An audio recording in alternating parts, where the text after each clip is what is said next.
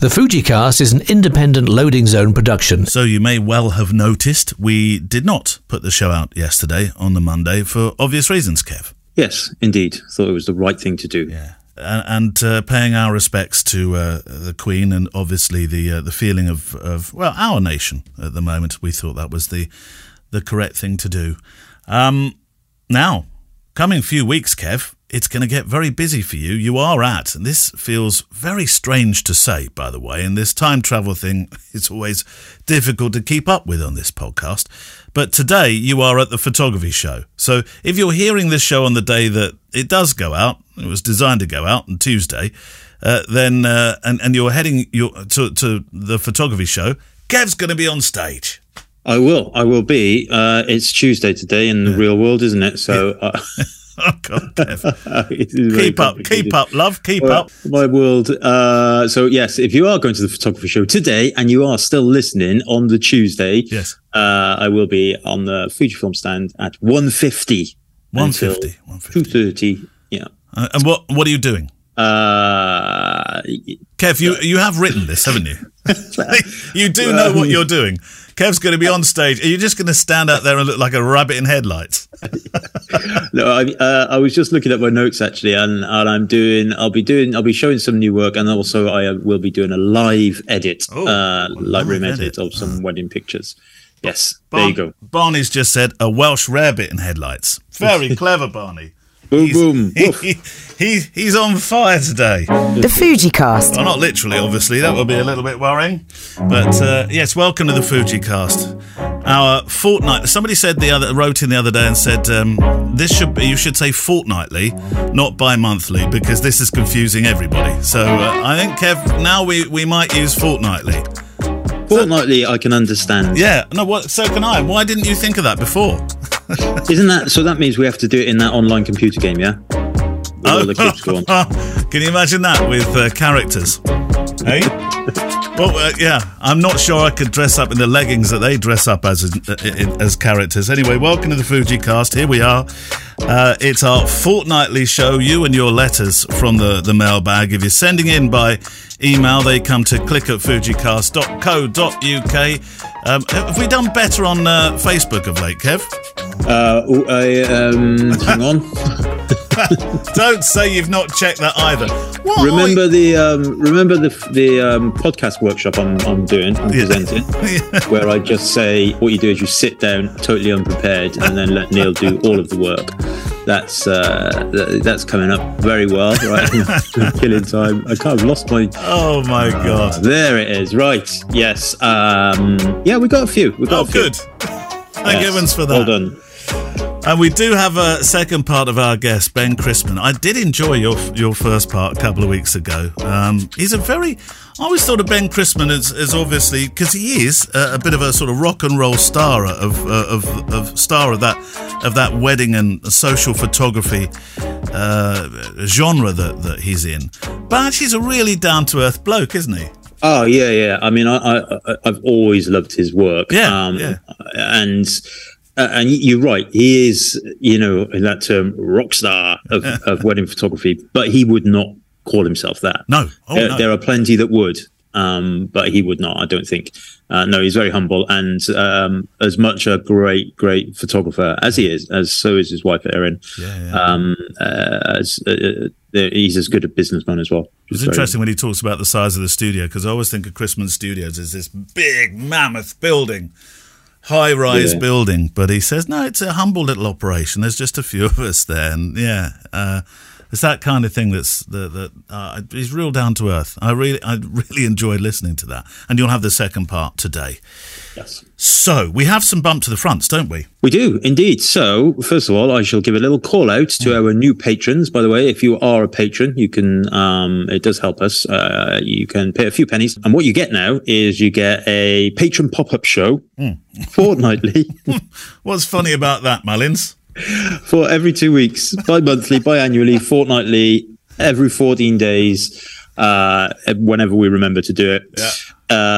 Which is a short expansion on a subject that we speak about during the show for patrons only. And we have Peter, I'm going to say Yale, Jehle. Okay, we'll go with Peter that. Yahel.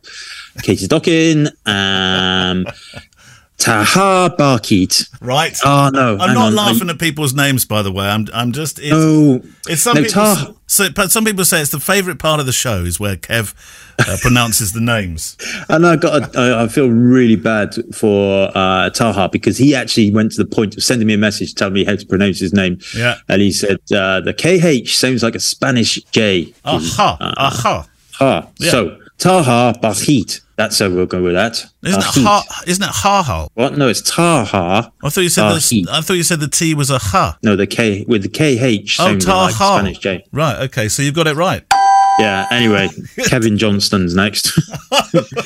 Ian Wally, Whaley, Whalley. I'm not covering myself in glory today. I'm like Craig Smith, Paul Hunt, Sean Garelli, and Jerry O'Farrell. Thank you very much for supporting the show. Very much appreciated. And yes, we do have bump to the front questions that have come in. That's your other benefit of a patron. You get your questions answered first. Okay.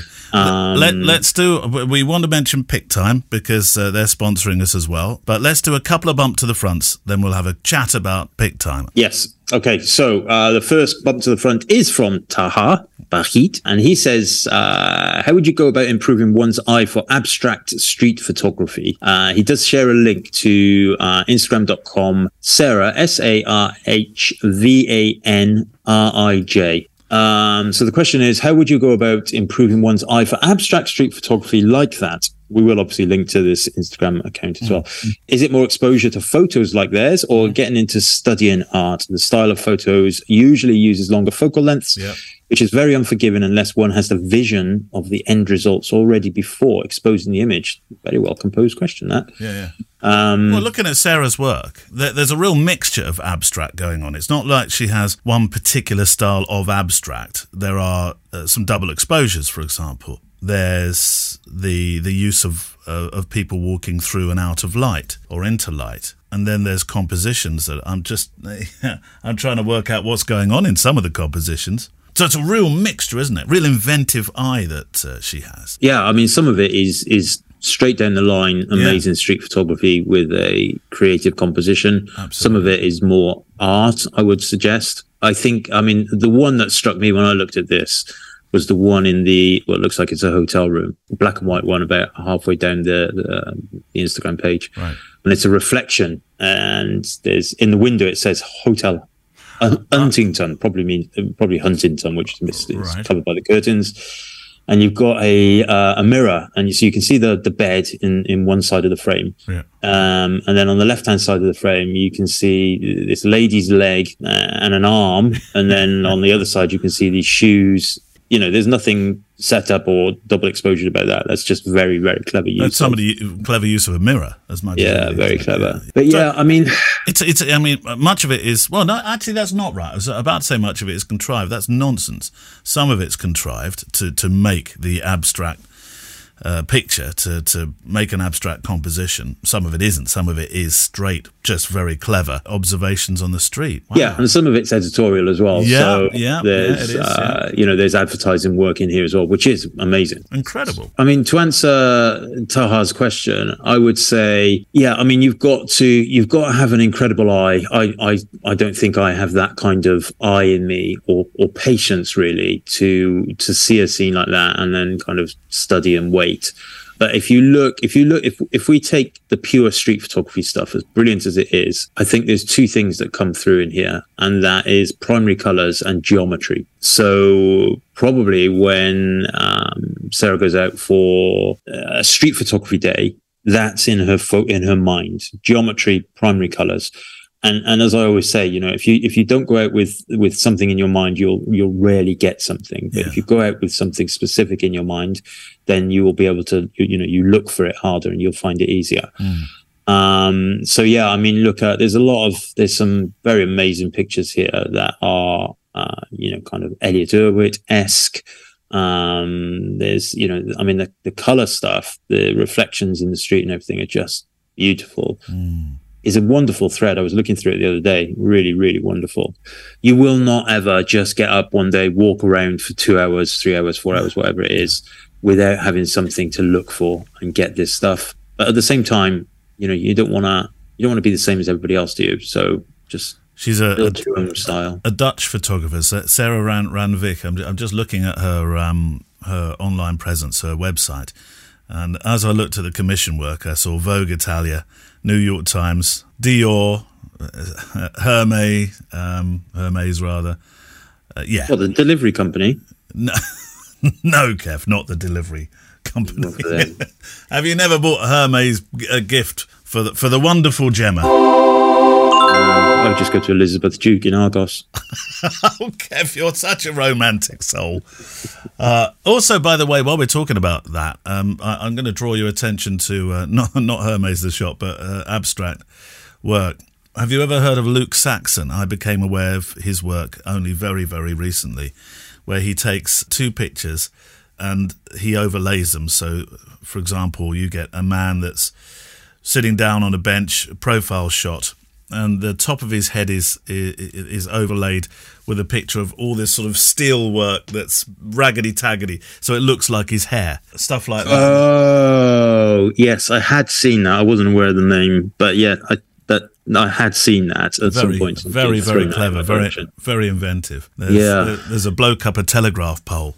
Well, the telegraph pole is the bottom of the shot, and then the top of the shot, he's replaced the top of the telegraph pole with a tree surgeon who's at the top of a tree just cutting some branches down, and it looks like he's climbed the telegraph pole, which has branches growing out the top. Yeah, very clever stuff.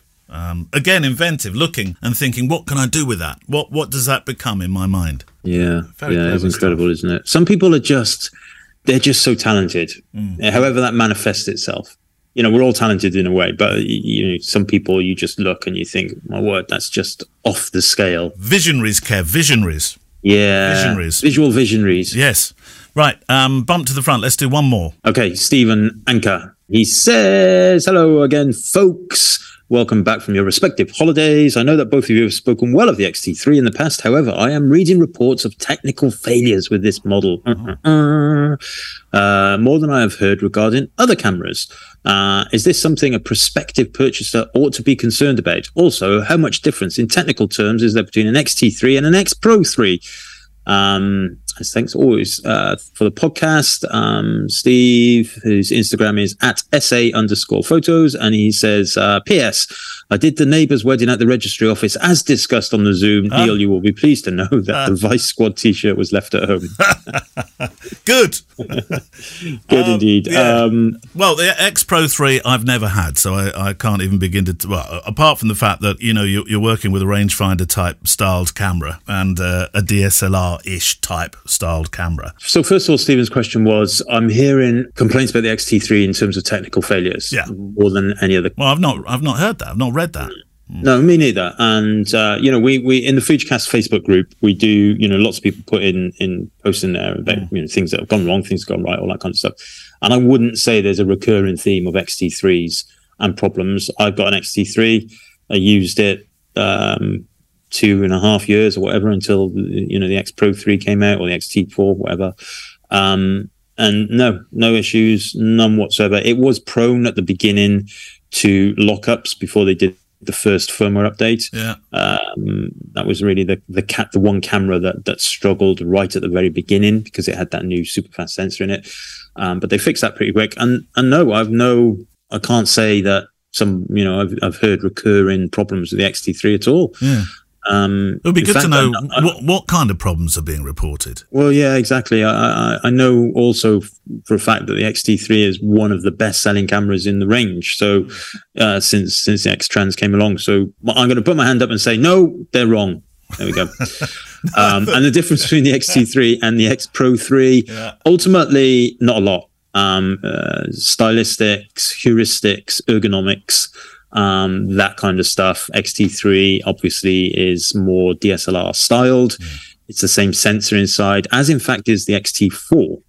XT4 is, has got the backlit sensor and various other little bits of technology filming wise. It's got in-body image stabilization, which XT3, X Pro 3 don't. But ultimately, if you're choosing between the XT3 and the X Pro 3, hands on the table, you're basically choosing based on which one you like to use the best, rather than performance and gubbins. I suppose if you're shooting video, it comes into play, though. Yeah, well, yes. I mean, in terms of there is more dedicated control to in the XT3, but only just. You've got you've got a different tilt screen and stuff like that. It really. There is nothing you can do in the XT3, as far as I'm aware, in terms of filming that you can't do in the X Pro 3. It's just it might be easier with the dials to just switch to the film mode and all of that kind of stuff, rather than go through the drive button, various things. I've never considered filming with pros. No, well, most people wouldn't film with an X Pro 3 purely because of the rear LCD, and it only flips down one way. You can't flip it around or anything like that. And also the viewfinder, inside the viewfinder is smaller. So if you are filming and looking through the viewfinder, the XT3 is bigger, has a bigger viewfinder, and is a all over nicer experience. What's heuristics, by the way? I've got all their records. Didn't it blow my mind? Heuristics, they're like heuristics. I might be way off here, but it's like the rules of design, the way that something looks and feels, right. I think. Right, pick time. Thanks to our good friends at PickTime for showing some faith in the show and sponsoring us for a little while across some of the shows. I use PickTime. Kev uses PickTime.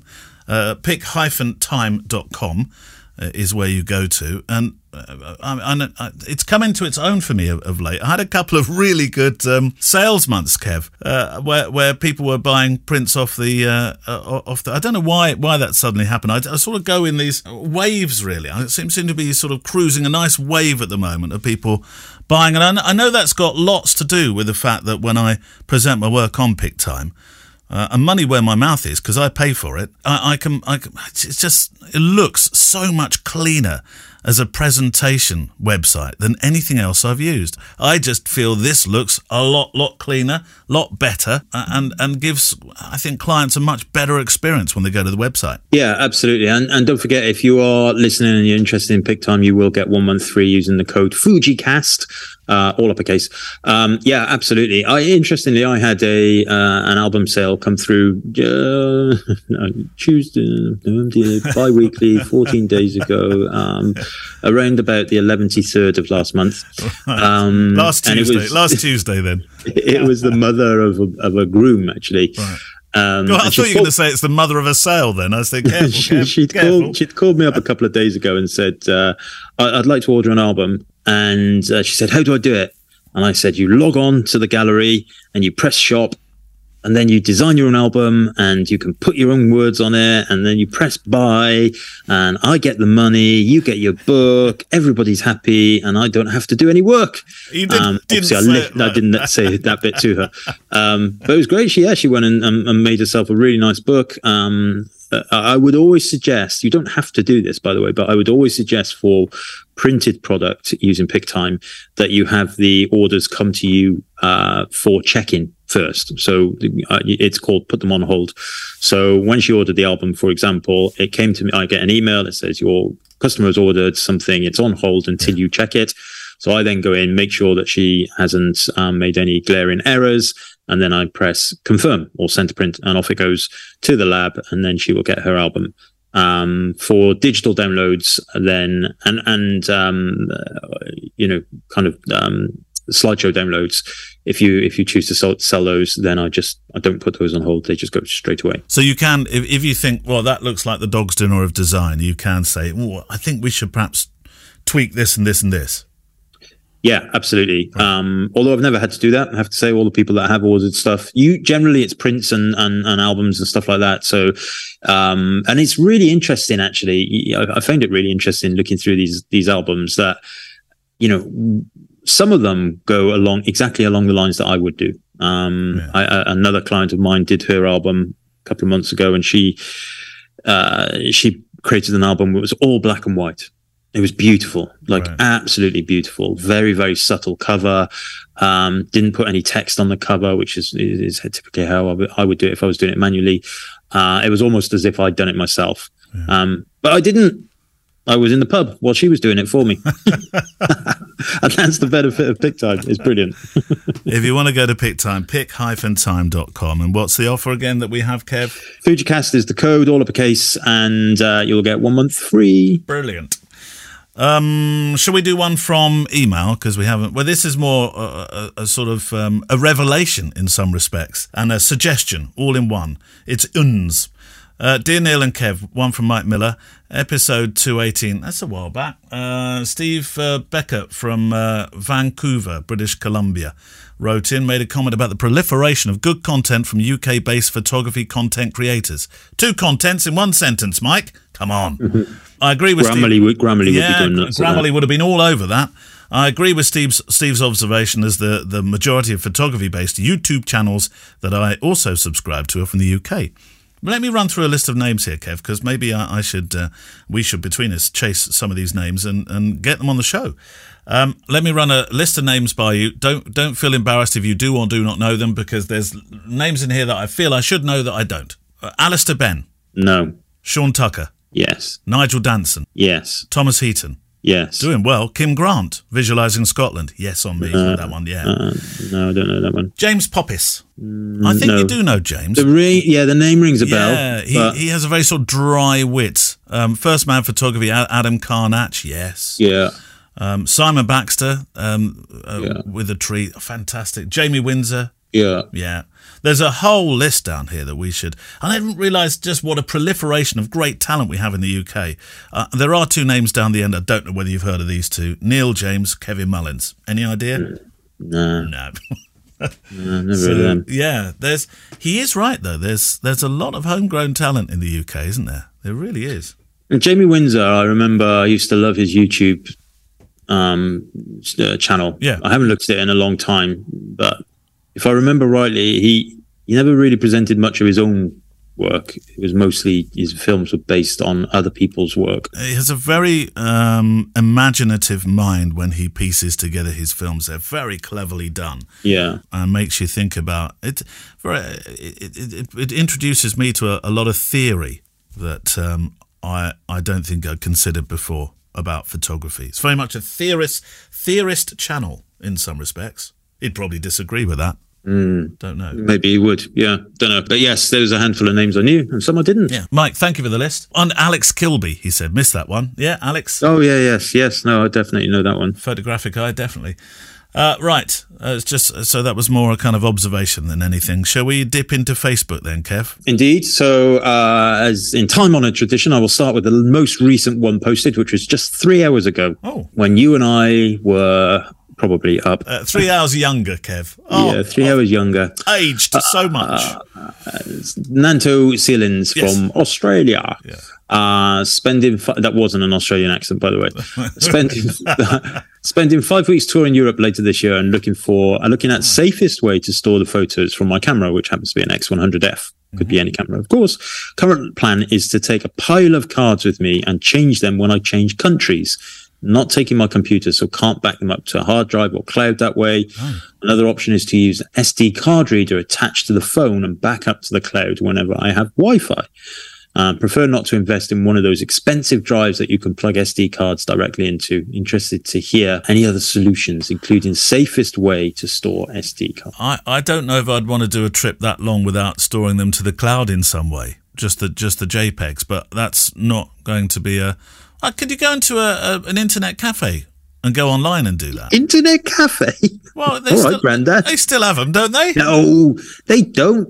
They don't have internet cafes anymore. No, they've turned them all into McDonald's and stuff, haven't they? Coffee shops. Internet cafe. I'm sure they... Brilliant. Okay, so that one's off the cards then. £2 for an hour, sir.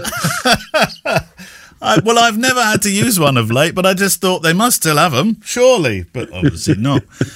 I don't know. They might have them in some. They might, in fairness, they might have them in some countries. I bet they've got them in Malmesbury. You're 3 light years behind everybody else. Brilliant. Well, the other thing I was going to suggest is get yourself one of those things you can stick an SD card into. One of the problems with all this, of course, Kev, and I don't want to be the I'm touching wood for him here. But it would be the loss of cards. That's what worries me most here. That your whole world is in your one rucksack, so to speak. And if you lose it, it's gone. Yes, that was what went through my mind. Well, a couple of points went through my mind. I wonder what the reason is you're not taking a laptop, because they can be so small these days. Buy a tiny. Yeah, I mean, obviously, it doesn't necessarily. If he's going to Europe for 5 weeks, he's probably spent all of his life savings on that, so he might maybe not be able to buy a new laptop. He doesn't have a laptop. iPad Pro, or just doesn't even have to be a Pro. Yeah. So ultimately, let's go with the facts. Okay. There is no laptop. Yep. Multiple countries. Yeah. All right. Multiple security systems at airports. Mm-hmm. This is what I would probably do in this case. I would get myself a RFID memory card protection wallet.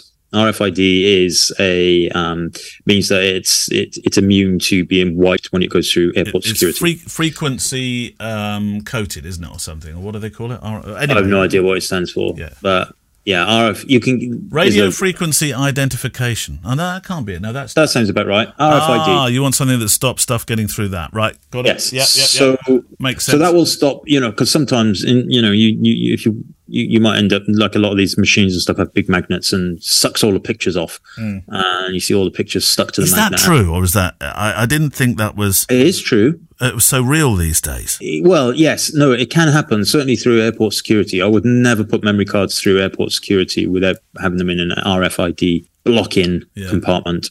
I have put things through, like, for example, when I went to Spain, I only took my X100V and that had memory card in it. I didn't have an RFID on that, but it went through and there was no problem. But it is a thing. So I would not risk not having that. The other thing I would do is probably, it depends a little bit on how you're shooting and how many pictures you're going to be taking and all that kind of stuff. Oh no, it's X100, isn't it? Sorry, no, ignore that. I was thinking if you've got 2 card slots, keep one in the camera and keep one in the wallet. Well, no, pop one in the post home. That was the other thing. That was another. But I thought that I was about to suggest that, and I thought you might have the same go at me as suggesting internet. Yeah, no. Then I realised the camera's only got one. What, you use post, Grandad? Yeah, if you're posting to the from the UK, it might get there in about 8 months after the strikes are finished. Yes. Ultimately, I just probably wouldn't do it that way. I would take a laptop, or a big iPad. I wouldn't take an iPad, obviously, because I hate them. But my tablet. There's no reason to hate iPads, Kev.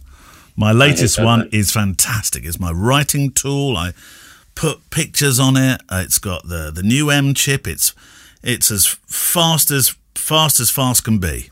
No, you'd love it. You really would love it.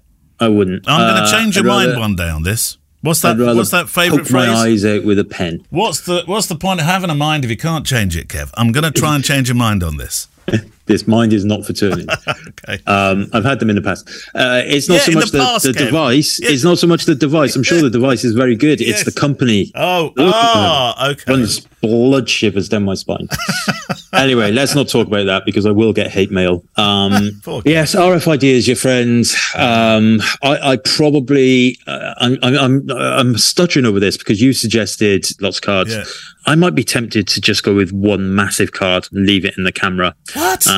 Really? Yeah. No, Kev. Yeah. Not if you're not backing up as you're going along. No, but you've got more chance of losing a memory card by switching them out every 5 minutes. God, I'm shaking for him now. No. Sticking them in a card, sticking them in your bag, all of that stuff. I would probably, that's what I would probably end up doing if it was with a single card slot camera as this is. I'd just take a 128 or 256 gig card, stick it in the camera. Obviously, you must not lose your camera. Now, see, there we go. There's another reason to be backing up as you go along. You can replace a camera. You can't replace that many memories. Yeah, true. But then, I just feel, what it's like in hotel rooms and stuff like that. Oh, we've got to go. We've got to get the flights. We've got to get to the flight. And taxis then you've come in. Your X100. You leave your little wallet, or you took your memory card out of the camera last night, put it on the side next to the coffee machine and didn't put it back in the RFID protected wallet. I don't know. It's a tricky one. I want to try and change your mind here. I want you to take an RFID wallet, which I think is a really good idea from Kev. I do think you should have some different cards, but of course you've only got the single card in the camera, which is a problem.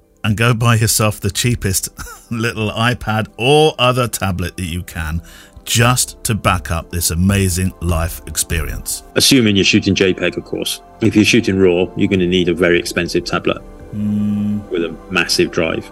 Can't you shoot JPEG and RAW? Fast internet if you're backing it up to the cloud. JPEG and RAW files? Yeah, well, true. Yeah, you can back up just the JPEGs. Do that. Just back up the JPEGs. Keep those RAWs for editing later on. And if all or just come. Or the other option, of course, is pop round Kev's house. Yeah, that's what I was going to say. Come around my house. Yeah, that's it. Fine, I'll do it for you. Job done. And you can meet Star the horse while you're there. Perfect. Right, shall we? Let's take a break to listen to our guest. Have you known him for quite a while, Chrisman? We've never met, but yes, we've chatted and various things. Yeah. Ben, as I say, Ben's a really, I'm going to say Chrisman because it's Chrisman Studios.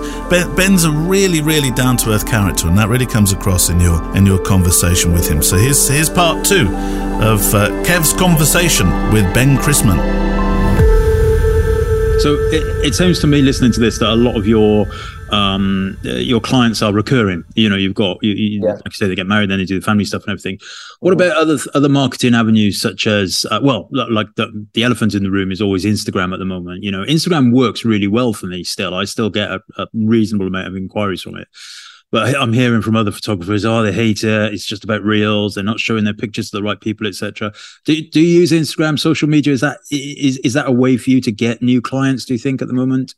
Honestly, we're so bad at that aspect. I've been boosting a few of the posts lately, just to see if it works. Being from San Francisco, we work with a lot of Silicon Valley people. So I talk to them about that, Facebook and my Google friends. I think that's probably I think you probably got to pay to play at this point and boost those posts. I know that we've been sitting at the same amount of Instagram followers for like 5 or 6 years. And I have no idea why that hasn't gone up. It's like we hit this level and then it hasn't gone anywhere. So I don't think we actually get a lot of business from Instagram or Facebook. Where we get it from is SEO. And then we pass clients. Those are our 2 main referral sources. And those work great. And, the referrals the returning clients are key, and I'm really proud of those because you can't do a bad job and have people come back to you. And so I generally photograph the same families every single year. And so it works out great because they know exactly what they're in for is in terms of price. So I really don't have to sell them on money stuff. I just have to constantly figure out how to do a better job every single time. Luckily, the kids get older, so I have different things to photograph, but that's kind of where the intensity comes from me, is trying to figure out a new way to photograph a family that I photographed, 12 months ago. Yeah, of course. Yeah. And do you shoot, do you and Erin shoot together, the family shoots and the weddings, in fact, or do you shoot separately? Weddings, we're almost always together. There's no one I trust more than Erin. And so that's really fun for us. It's going to shoot a wedding. It's almost like our date night, when we, fly somewhere and, go out to dinner the night before the wedding. And then the wedding days are fun, and family sessions, depends on how big the family is. If it's like one of these, a lot of people come here for vacation. So there's like 2 or 3 families. So we'll kind of tag team that. Sometimes we'll bring that on one of those shoots. But in general, for me, photography is kind of a singular thing. I generally work best, alone. And even a wedding, I am shooting most of the wedding, my parts alone. It's not like Erin and I are standing right beside each other, taking the same picture. But generally, family sessions, we're separated. And I actually shoot a lot of headshots. I really like them because I kind of approach them in a little bit different way. I mean, I can do the standard headshot, but I like working with people who are passionate about what they do. So doing the headshots, to me, it's more like I'm trying to take really cool portraits of people. And those are fun. Yeah. And where do they, do you use LinkedIn for that? Is that mostly word of mouth kind of thing? People clients perhaps using it for business headshots and stuff? SEO. And, we rank pretty high for Charleston headshots. Ironically, it's the thing we rank highest for. And so we get a lot of leads that way. That's how we get all the headshot leads. And do you do all of this stuff yourself? Like, one of the questions I wanted to ask you was about outsourcing, and whether you outsource anything such as, your SEO, your editing, anything really. I think kind of for a medium to big business, there's absolutely nothing wrong with outsourcing stuff. It works. Well, we only have Matt is our full-time employee. He's our only employee besides me and Aaron, I guess. Mauricio and Ryan and Vlad, they're independent contractors. So and then Matt handles all our post-processing, and he also shoots for us. So it works great. You know, he gets paid a decent salary, and then we can actually make money on the shoots that he does, and he earns commissions on top of that. For SEO, we've been working with a guy named Rob Greer, who's an absolute genius. He's based out of Houston. He's really helped us a lot with SEO. We did hire like a marketing person for a long time, but it didn't really work. It didn't. What Rob has done for us has been much better than hiring a marketing team. Yeah. And so we don't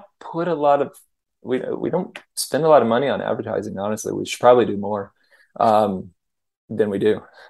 Well, it's great that, you said right at the top of the interview that, one of the things you realized or somebody said to you was that, being a wedding portrait photographer, it's mostly about the business. It's mostly about the business side of it. And it sounds like you've learned these lessons along your journey that actually shooting, I always say to my students that shooting is 10% and 90% of it is editing, business, marketing, all of the other stuff.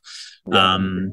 And if you can line up your ducks, if you like, in a row and get the right things offloaded, get this guy Rob, for example, helping you with SEO and all that kind of stuff. Some people I feel are too protective of their own businesses to allow other people to help them, which I think is probably not a good idea, really. Well, I think the first thing you should ditch is Lightroom. That's always been the first thing I tell photographers don't do is Lightroom. Hire someone to do it. I think with Imagine AI coming out and Fado with Image Line, I mean, those types of services have really been saving people a lot of time. Yeah. I talked to my friend Robbie Followell yesterday. He's in Mississippi, and he started using the AI service, and he's like, oh my gosh, I only spend like 2 hours on a wedding now in Lightroom because the AI is working so well for him. So that'd be the first thing I ditch. I'd also get a bookkeeper and an accountant because, the last thing we generally we're thinking about is money. So I just let our bookkeeper and accountant. We've had the same had the same bookkeeper for 15 years. So she knows our books really well. Yeah. And it also keeps us, running a business that's very honest, and, we don't like taking shortcuts, and I don't like making mistakes. So I just let the pros handle the things that I don't like doing, including Lightroom. Yeah, no, that's absolutely fair enough. I'm not a great big fan of sitting in front of the computer myself. Any, in terms of thinking back to weddings specifically, anything happened, like any major disasters, any kind of bloopers, anything that might make people think, that's funny, happened at a wedding to me as well, or something? Oh my God. I mean, every wedding has their stories, for sure. I can't think of anything that I could say that wouldn't embarrass people, because and to me it's too private. Some things are just too private to share to the world. And weddings are a very personal thing, and you're dealing with high stress. And the one thing we have learned is that people on their wedding days are very different than they are in real life. So you can have people who just get really stressed out about a wedding day, or just really don't care about the pageantry, and they're can be a little bit jerky on the wedding day, and then after the wedding, they're like some of our favorite people in the world. So we're always thinking about what's best for them in the moment and what's best for them in 20, 30 years, because we realize what they're going through right now is not necessarily who they are. And some people are amazing on the wedding day because they're so happy. And, and maybe a little bit different, they're so excited about the wedding day. It's better than the real life. So that's kind of the fascinating part about weddings to me, is seeing the dynamic and being able to photograph that for good and bad. I love it when horrible, crazy shit happens, like bad weather, all that kind of stuff. That's interesting to me. I feel that as a wedding photographer, it's important to when things go wrong to not show that you're stressed out, because that's the one thing that holds photographers back, is their own insecurities and their own limitations. So, and if you are stressed, you're going to stress your clients out. So you got to just learn to roll with it. And I think the best wedding photographers are the ones who can really roll with anything going bad, and have the self-confidence and awareness to appreciate it, and to actually think, hey, this is a possibility to maybe get a really cool photo that I would never normally get, because things are, going south. Yeah. I still get really nervous before every wedding. I've shot 600 weddings now. You still get nervous before your jobs, you think? Yeah. I get nervous before family sessions or engagement sessions. Shit where I have to pose to people stresses me out. Weddings I don't stress out about because I know I'm just going in like a photojournalist. To me, that's really exciting. Yeah. But yeah, I used to have panic attacks before engagement sessions because it's basically 2 hours of me having to come up with epic portraits all day long. That's hard. Shooting docs easy and fun. Yeah. It's fun. It's definitely a lot of fun. Okay, so one of the things I wanted to mention, I know there's whether they listen to the show or not, I'm not sure, but I know there's a handful of photographers in the UK who have been on the Foundation workshop, which is something I think you're one of the team leaders, certainly part of it. And the people that I've spoken to who have been on that have said it's not only made them a better photographer, but also just opened their eyes to a different way of life and the personalities of people. Do you want to tell us a little bit more about that, the Foundation? Because I think that's back up and running now, right? It is. Foundation has been going since the early 2000s. And it started by We Win in Dallas. And he was kind of modeling it off the Eddie Adams workshops and all these great photojournalist workshops. And so the teachers now have, most of us come from journalism backgrounds, or all the team leaders do. And so we're basically taking all our years of experience in photojournalism and shooting weddings, and we sink it into one really intense workshop. I've taken a lot of workshops, I've been part of them, taught a lot of them. This is by far the hardest one and the most life-changing for sure. It's because we've had really amazing photographers, wedding photographers, go to that workshop and they are absolutely suck at Foundation. They're awful, but they come out of it being so much better in the long run. And that's the way, when I took the workshop with Knight and Nakwe in Crotchville, I was awful at that workshop. I took photos of monks and they were boring, and they cleaned my clock and they told me how bad I was. And Anthony and Gary asked if I even should continue to be a photographer at all. And it was just like one of the most heartbreaking things that anyone's ever told me, but it really kicked my ass and made me try harder. And so it's even like a lot of photojournalism workshops are kind of loose, they're not that expensive. And honestly, the teachers don't try quite as hard as what we do. And, we're out in the field with the photographers, and the night sessions are very intense. We're very harsh in our critiques. Usually day one is really bad, and day two is like completely different photographer. And on the last night, we have a presentation where we show all the photos, and it's so jubilant and happy, and everyone cheers for each other. And it's such a supportive workshop, and there's no egos involved, unless, we've had a couple students who kind of bring their ego and come to prove how good they are, and then they're cracked pretty fast. And it breaks them down. But then, we build them back up, and some of my greatest friendships have come out of Foundation. And I just think it's the best workshop in the world for wedding photographers. And the cool thing is we don't talk about weddings at all at the workshop. It's all documentary, and we apply the same ethics that we had in journalism to the workshop. So you can't move things, you can't fake things. And that's what makes it really, really challenging, because wedding photographers are used to everything being put on a silver platter for them. Like, this happens, and this happens, and this happens, and everything's beautiful and everyone's happy. And you go into, photographing, a meat market or like some crazy thing that, a chocolatier, and it's really challenging all of a sudden. They're like, they don't know what to do. And then that's what we're there to help them kind of, stay focused, don't get bored, and push through and keep pushing through those moments, and be impatient, and pre-visualize your shots, and also owning being a photographer, because most photographers don't believe that they don't have the confidence to own that they are a photographer. They're either, don't feel like they're good enough, or they don't deserve to be there, or they're going to get in someone's way, or they're going to interfere, or they're going to make someone mad at them. You have to get rid of all that bullshit and own the fact that you're a photographer, and you need to stand exactly where you need to stand, because you know best how to get the photo, because that's what people want from you. They don't want, if they wanted just a casual photo, they just pull their iPhone out, take a picture. You're there to get something different. And that's what we teach people how to do. Yeah, no, it sounds amazing. One day I'll get there, I hope. When is it? It's 2023? Yeah, February 23 in Lawrence, Kansas, which is place I've always wanted to go because one of my photo heroes was a photo editor at the newspaper there. It's going to be it's probably going to be cold and like, it's middle of America. It's real. Like people are generally more open in the middle part of America versus the coasts. So people are generally pretty nice, but the students they get to find their own story. If they can't find their own story, we're going to give them one.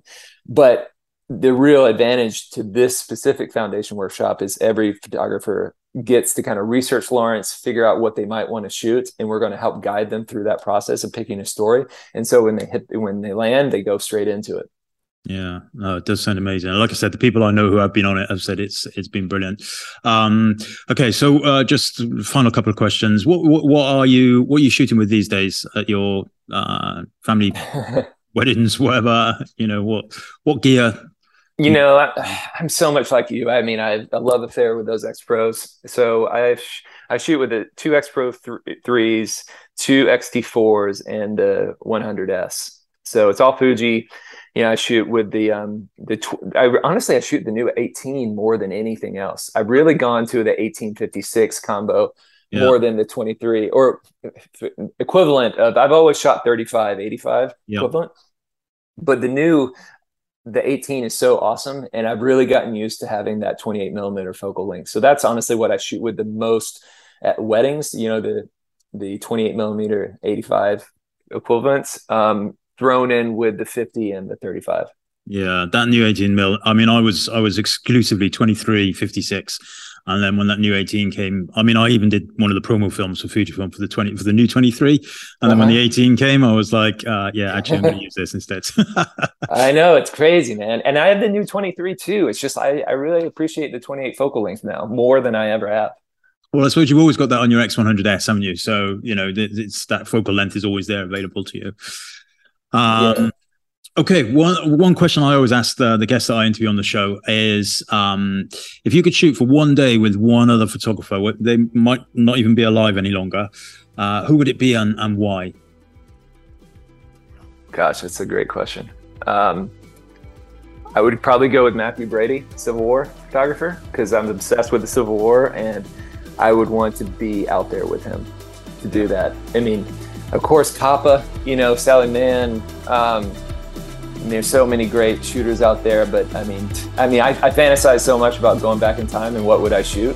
I would really, and there's so many aspects, but I would probably pick the Civil War, Matthew Brady. Yeah, good answer. Very good answer. Well, I don't think we've had him before. Excellent. Ben, it's been amazing. Thanks so much for chatting. Where can people find you on the internet, websites, all of that kind of stuff? We're really easy to find. It's chrismanstudios.com and at Chrisman Studios for everything else. Yeah, and people can follow you on Instagram to get your likes, your followers up a little bit as well. Thanks.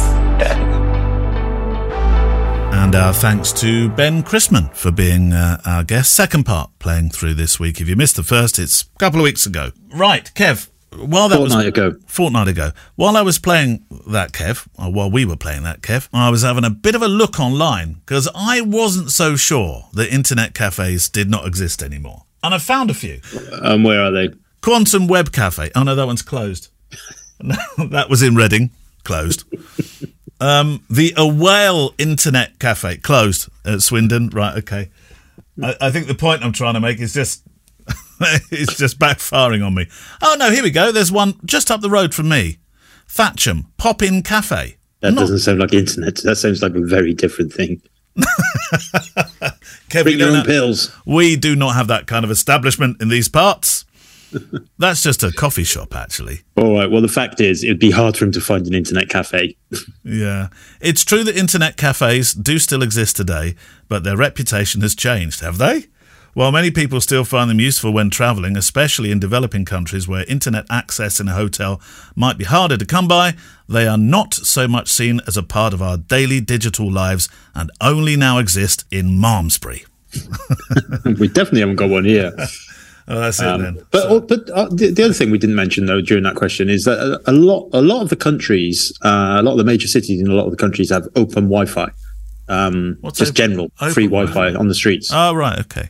A lot of the cities in Spain do that. So that depending on where you are, might be an option. Is security an issue with stuff like that? Only if you've got dodgy stuff. Well, no, it's not dodgy stuff. It's if you do your banking from your phone and stuff like that. Oh, no, I don't think so. The security is done by the app, isn't it? Oh, that's true. I don't think that's an issue. Well, there we go. So 17 years ago, the first internet cafe in the UK. Wow. So, yeah, amazing how fast that. I mean, I remember working at Microsoft. Yeah. And there was no internet. I mean, they had network. What, at but there was Microsoft? No internet? When I first started, it was like 1989 or something. They didn't have you couldn't browse. I remember when some guy came from the IT team and installed Netscape Navigator on my computer. Oh, I remember Netscape Navigator. That was the first. I think that was the first browser we used in radio. Netscape. Yeah, it was the first. It was the first mainstream one. Wow. And there's a memory. I was like, "What's this then?" Yeah. He said, "It's an internet browser." I was like, "What's that then?" He said, "It's for browsing the internet." And I was like, "What's that then?" What's the internet? He said, "Type something into it," and it's still the same now, isn't it? You bring up Google or whatever, and you think, "What should I type?" Yeah. Your mind goes completely blank. I have no idea what I typed. I wonder what the first thing. This would be an interesting topic. What's the first thing you ever searched for? Nobody would ever remember, surely. Did you have a Yahoo account? Everybody had a Yahoo account. I don't think I ever had a Yahoo account. I don't think I did. Right. I had one of the original Hotmail accounts. I had a good name. I think I had Kevin Mullins at Hotmail. Is that not available now anymore? No, I would have let that gone long time ago, and know somebody else probably has it. Okay. Right, questions. Jaggy JPEG. No way. Is it from him? Is it actually from the legend? The legend, Jaggy J. No, it's not. It's just the name reminded me of it. It's from Ollie Jaggy. If you're thinking who's Jaggy JPEG, I don't know whether Jaggy JPEG still exists, but it was the chap in Wales, wasn't it, that shot weddings. That just what happened there? You just sent a disc back or something? No, he would just turn up. He would stick his memory card on medium JPEG, which in the old days shooting Canon, the icon was a jaggy, looked like stairs. And then at the end of the day, he'd just hand the memory card over to the bride and groom and go home. How much did he charge for that? Do you remember? Oh, it was low ball, but busy. He was one of the most, probably one of the most profitable wedding photographers of his generation. He had hundreds of people working for him doing it. And I mean, I always say his USP was he was cheapest and he got the pictures to them quickest. Yeah, he did. And people, there are some people who want that, and good luck to him. He's probably, as I said before, sat on a yacht somewhere now. Yeah, called Jaggy JPEG. Yeah. Yes, dear Neil, dear Kev, if you could choose features or elements from different existing cameras to create your dream camera, what would they be? On my beloved XE2, I can use the AFL button to focus and lock focus at once, but I can't on my XT2. On that one, this is only possible in the manual focus mode. But I love the feature, and I'd like to know if it's possible with the XE3, the X Pro 2, or the X100T Stroke F. I ask this because I have some gas to digest. Love you, Oliver. Can he do that, first of all? No. So yes, he's right. On the older cameras, you could really only decouple autofocus with the AFL button on the back and exposure lock in with the half depressing of the shutter button by sticking the camera in manual focus mode, which is exactly what I still do now with all of the cameras. I still operate that way. You can change it now. You've got AF on buttons and you've got AF lock options and all kinds of funky stuff. But as I always say to people in my workshops, just stick it in manual focus mode. It just works. So yeah, he's dead right about that. The original question, or the first part of his question, it was about choosing different features and elements from ideal camera. Yeah. So I would like to take everything that is in the XH2S and have it in an X70 body. That's it. That's it done. Why? That's my ideal camera. Why? Well, because it will be super technically advanced, very quick to focus, amazing filming, all of that stuff. And it would just be in a matchbox-sized little box. I think that's a nice idea, but I'd like to put that in an X100V body. Yeah, okay, similar principle. So it's the same sort of thing, actually, because the XT2, for me, it's all about the skin tones. I know I go on and on and on and on and on and on about it, but I love the skin tones that I'm achieving out of the XH2S. everything in a slightly smaller body, lovely.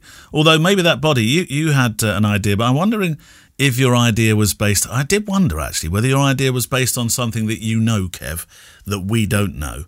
No, absolutely not. But I'm going to ask it anyway.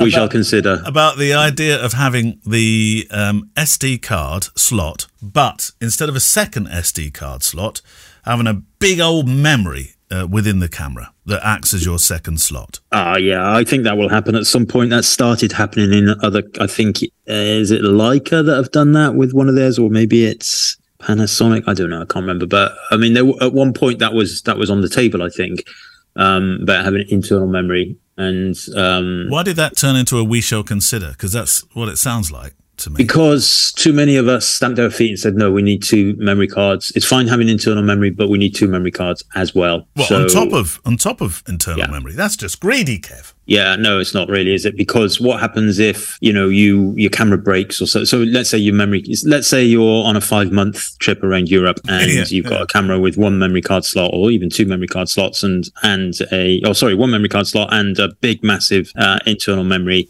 And, you take your memory card out and you leave it by the coffee pot because you've got to go and get a flight. You're losing your taxi's coming outside. Getting a sense of deja vu here, Kev. Yeah, and then your camera breaks. Well, that's a lot to happen that's, unfortunate. Or, you shoot an entire wedding and you forget to set the setting to backup. You have it to sequential or continuous. And so all of your wedding is nice and safe on your internal SD memory card.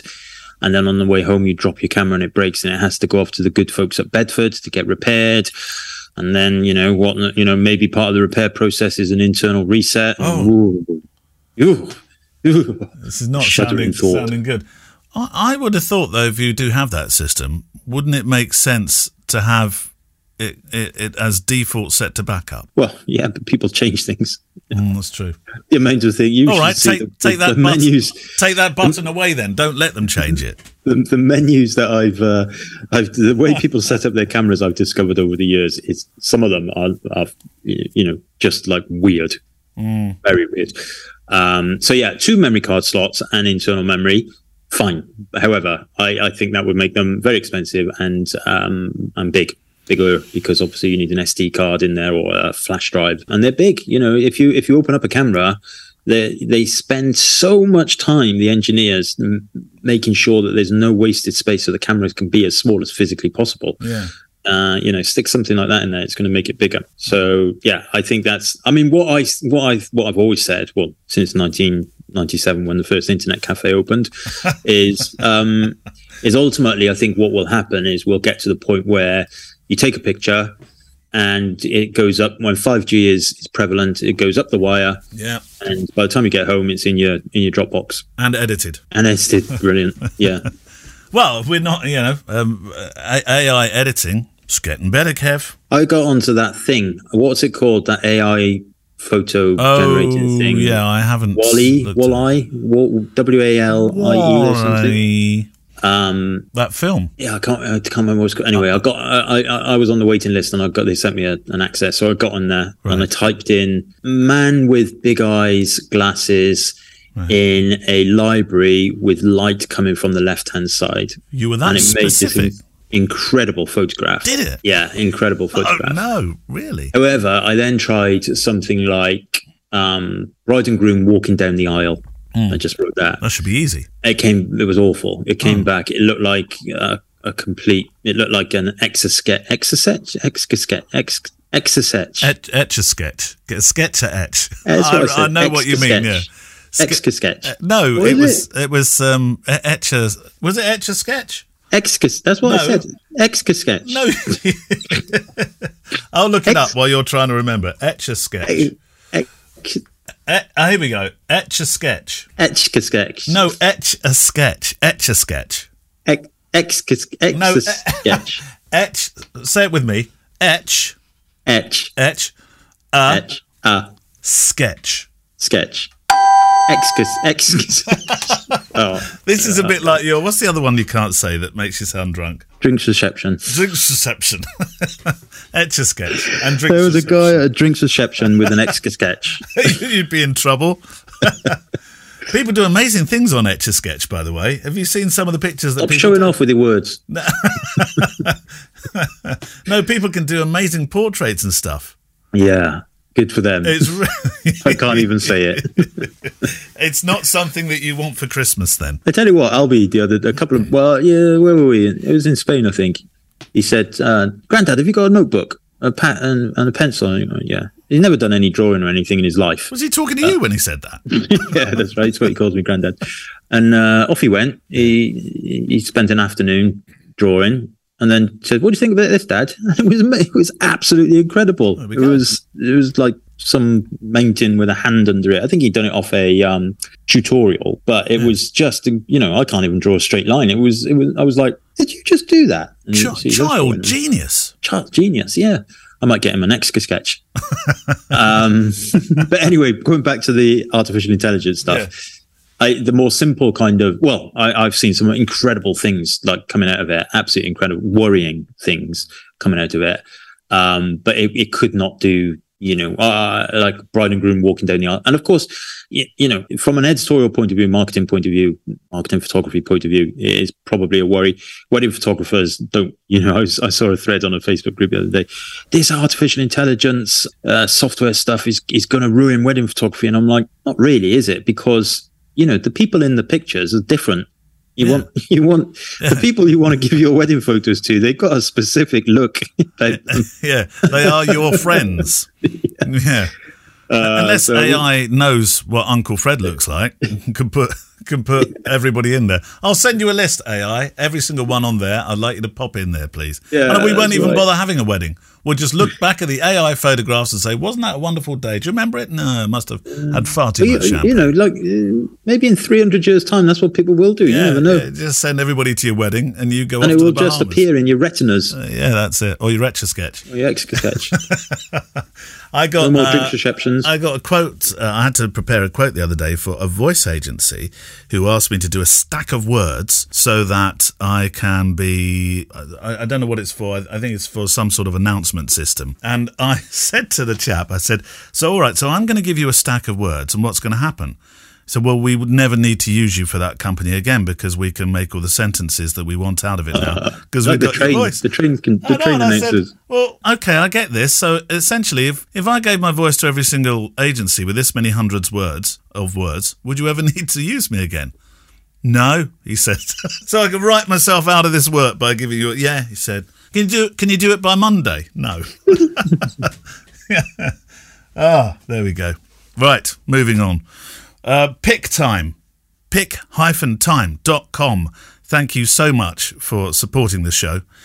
You are the fuel for our Etch-a-Sketch here. And of course, we both use you, myself and Kev, to present our work online. I wanted just to add, because I was showing this the other day to somebody called Teddy, and he was interested. It was Teddy, wasn't it? You got a guitar? No.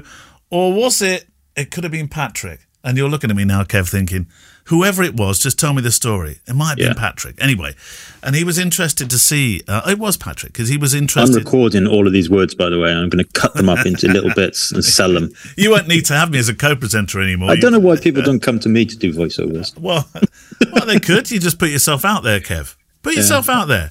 Yeah, Etch-a-Sketch. Just describe yourself. Welshman with Welsh stroke Englishy kind of accent. Big eyebrows. Can't say too, and just as long as you're not doing adverts for Etch-a-Sketch or drinks receptions, you'll be fine. Anyway, he said to me, he said to me in Pick Time, come on, keep with the script. He said to me in Pick Time, can you show other stuff but your social work? And I said, yes, I use Pick Time and I'm using it at the moment. I'm doing a commercial job with a landscaping company, and because you can put everything into chapters, can't you, essentially? And it looks really nice presented that way. So and it's sequential at the moment. Each particular job that I've done comes up, because I'm doing quite a few days for them, comes up with the dates. I've chosen what I think are the here we go, commercial phrase coming up, the hero images, the ones that I think that they should use, I've made larger within the show that's sent to them. So they're thinking, I see what you mean. And then they can see all the other ones that sit by the side. But I've guided them the way that I want to use the images. And I thought that was another way of using PickTime quite cleverly. for your commercial clients. Yeah, so that's actually a recent update to PicTime, in that when you send the gallery off to them, let's just say it's a wedding, just for the sake of argument, and you've got, 250, 300 pictures in there. It presents them to them. You can choose the layout, actually. You can choose whether you want a grid and stylized, all that kind of stuff. But it would pick depending on how many images, there would be a handful of hero images, i.e. bigger. And it would randomize those effectively. Well, not randomize them, but it would pick on your behalf.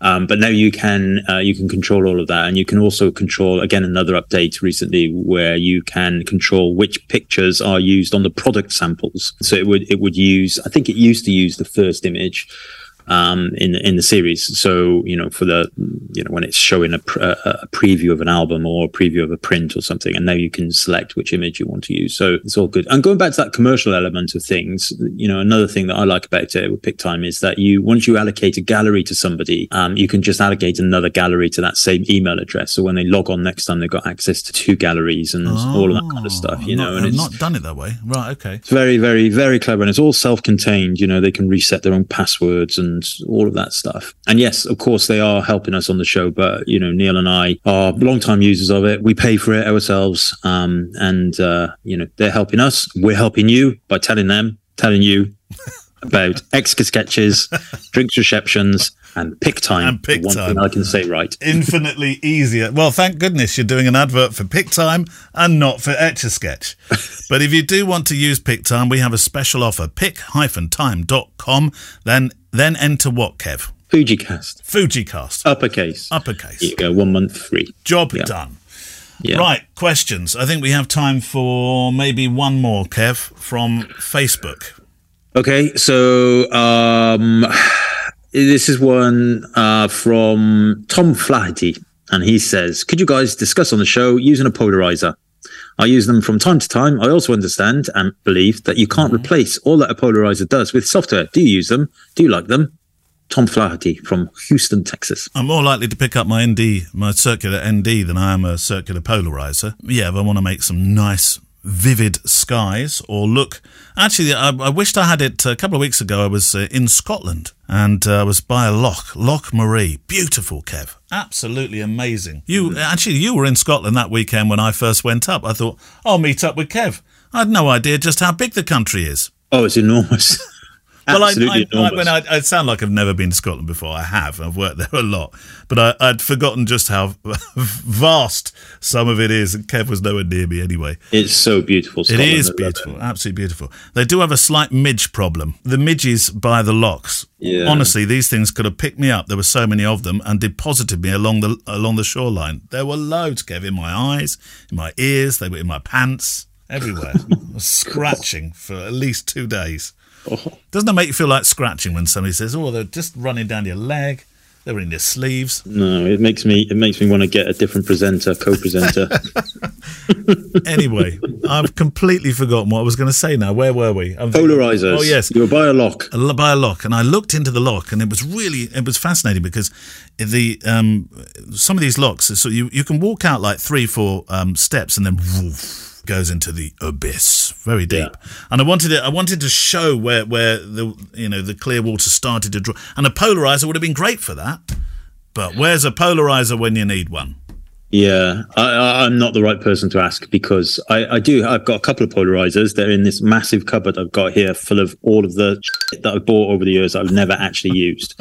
And so I've never used one. But I think Tom is right, though, that you can't exactly replicate in terms of the light fall off what a polarizer can do in Photoshop or Lightroom. I think you can get pretty close, but I don't think you can actually do it. And I would hazard a guess. I'm only guessing that your serious landscapers, your fine art landscapers are probably using polarizers regularly. For those that don't know what a polarizer is, by the way, it's a filter that you screw onto the front of your lens, or in some cases you use battens effectively. I'm not sure if you can get variable ones of polarizers, but you can get different densities. Well, you can, one stop, 4 stop, 10 stops. Yeah, you can roll in. You can roll in. I've got a variable. Yeah. It was. This is an ND filter I'm talking about now, not polarizer. But those cotton wool waterfall shots that you absolutely loathe, Kev. It's not your favourite, I know, but No. I was spotting the guys by a waterfall making some gorgeous pictures of this waterfall with, and using an ND filter to be able to, make that motion of the water nice and milky. And I thought, I wonder what I can do with, because I had these wonderful tripods and cameras with, one of the lads had a big wallet with filters that were in them, with all the numbered filters. So you sort of roll the wallet out, and it would have everything you needed in there. And I thought, I just had my X100V and a thin, very good travel tripod. And I thought, I wonder what I can do with this and my built-in ND filter.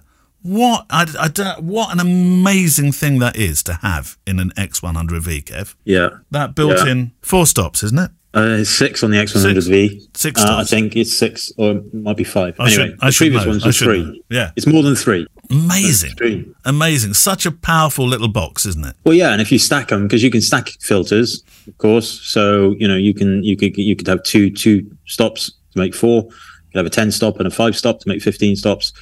I use them when I'm filming. So when I started doing my YouTube stuff again recently, and I filmed my latest one on the new 56mm f1.2 lens, which is brand new, kind of straight out the box.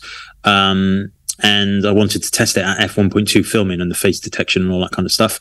And of course, I had to put a 10 stop ND filter on that, whacked my lights on, worked perfectly, looked really nice, got the exposure perfect. Job done. I will just say to the chaps that were making those pictures, they were fantastic, and perhaps a little more subtle than mine. Definitely. Have you ever, talking of grandad moves, have you ever used a graduated tobacco filter, Kev? No, I have put a pair of tights on the front of my lens. Though. Have you? Yeah. I did that when I was with Damien Lovegrove once. Oh, was it? Funny enough. They were his tights. I was going to say, whose tights were they? Right. Have we got time for another question? Do you think have we got a QQ going on in your Facebook, or shall I press the number 6 on? I got a reasonably quick question. Go on then, there's a QQ. Denise Bass, she says, "Hello, I'm setting up my store, and one of the steps is to add to terms of service. I'm curious what your terms of service is. Is there standard language for that? If I could cut and paste, or do I need to have a lawyer write something up? So that, and this isn't kind of thought through as such, but this is something that you, like with PicTime, for example, the T's and C's, they just pre-program that, and it will replace it with Kevin Munner's photography and all that kind of stuff. Because the T's and C's on their website is based on their use of cookies and all that kind of stuff, because technically, even though it looks like it's part of your website, it's actually being handled by their servers. Yeah. So they look into all of that stuff. If you're doing it manually yourself, if you need to think about a lawyer, it seems a bit complicated, but just make sure they're right, and they need to be fair on both sides of the party. God, so complex, Kev. Wasn't life easier when we just created on Etch-a-Sketches? Oh, well, have you heard about the hassle with Google Fonts in Germany? No, what's that about then? So GDPR and all that kind of stuff, I have to say, probably the one and only benefit of Brexit is this. And I think it's only happening in Germany right now. Because Google Fonts, the actual font themselves sits on a Google server, somebody is suing. People are going around websites and suing them because they're using Google Fonts, and they're not explicitly saying that this font is on another server and GDPR and all of that kind of stuff. Oh my word! Oh, I know. Very, very, very, very complicated. And also, why would you do it? Just get a life. Yeah. That's somebody who needs to get out far more often and appreciate that there's more important things happening in the world. Indeed. Yes. Yeah, definitely. Well, yeah, that's just my opinion, obviously. And mine. If you use, say, Squarespace, can I assume... Well, that's where I read it. This is in the Squarespace Circle forum. This is where I picked up on it. It was all these Squarespace website owners in Germany have been getting these emails. What? Saying, from the GDPR Commission or whatever, saying, if you're using Google Fonts, you are breaking the law. And you must stop using them, or we will fine you, and all this kind of stuff. So, yeah, it's like, oh my god. Oh, my word. Very horrible. Yeah, very horrible. Well, there we go. There's a nice cheery way to end the show. If you're in Germany, I'm sorry about that problem that's obviously happening at the moment. If that's a bit of a bombshell for you, you might want to just double check it. Have a nice day. Or buy yourself an extra sketch and just do that. All right, that's it for this week. We'll see you in a couple of weeks' time. Of course, for our patrons. Fortnight. Yes, fortnight for our patrons. Should we do a gloves off chat next on the Patreon channel next week? Should we do a gloves off chat? You and me, you in the red corner, me in the blue corner, about Apple. Oh. Is it time? Is it time? Yeah, that's fine. That's fine. I'll go and get my kendo sticks. That's nasty, Kev. That's fighting talk. All right, see you in a couple of weeks' time. Bye-bye. Bye. The FujiCast is an independent Loading Zone production. Email the show with your questions and words of wisdom to click@fujicast.co.uk. Email any complaints and political nonsense to our wives, who will deal with your comments in their own good time and in their own good way.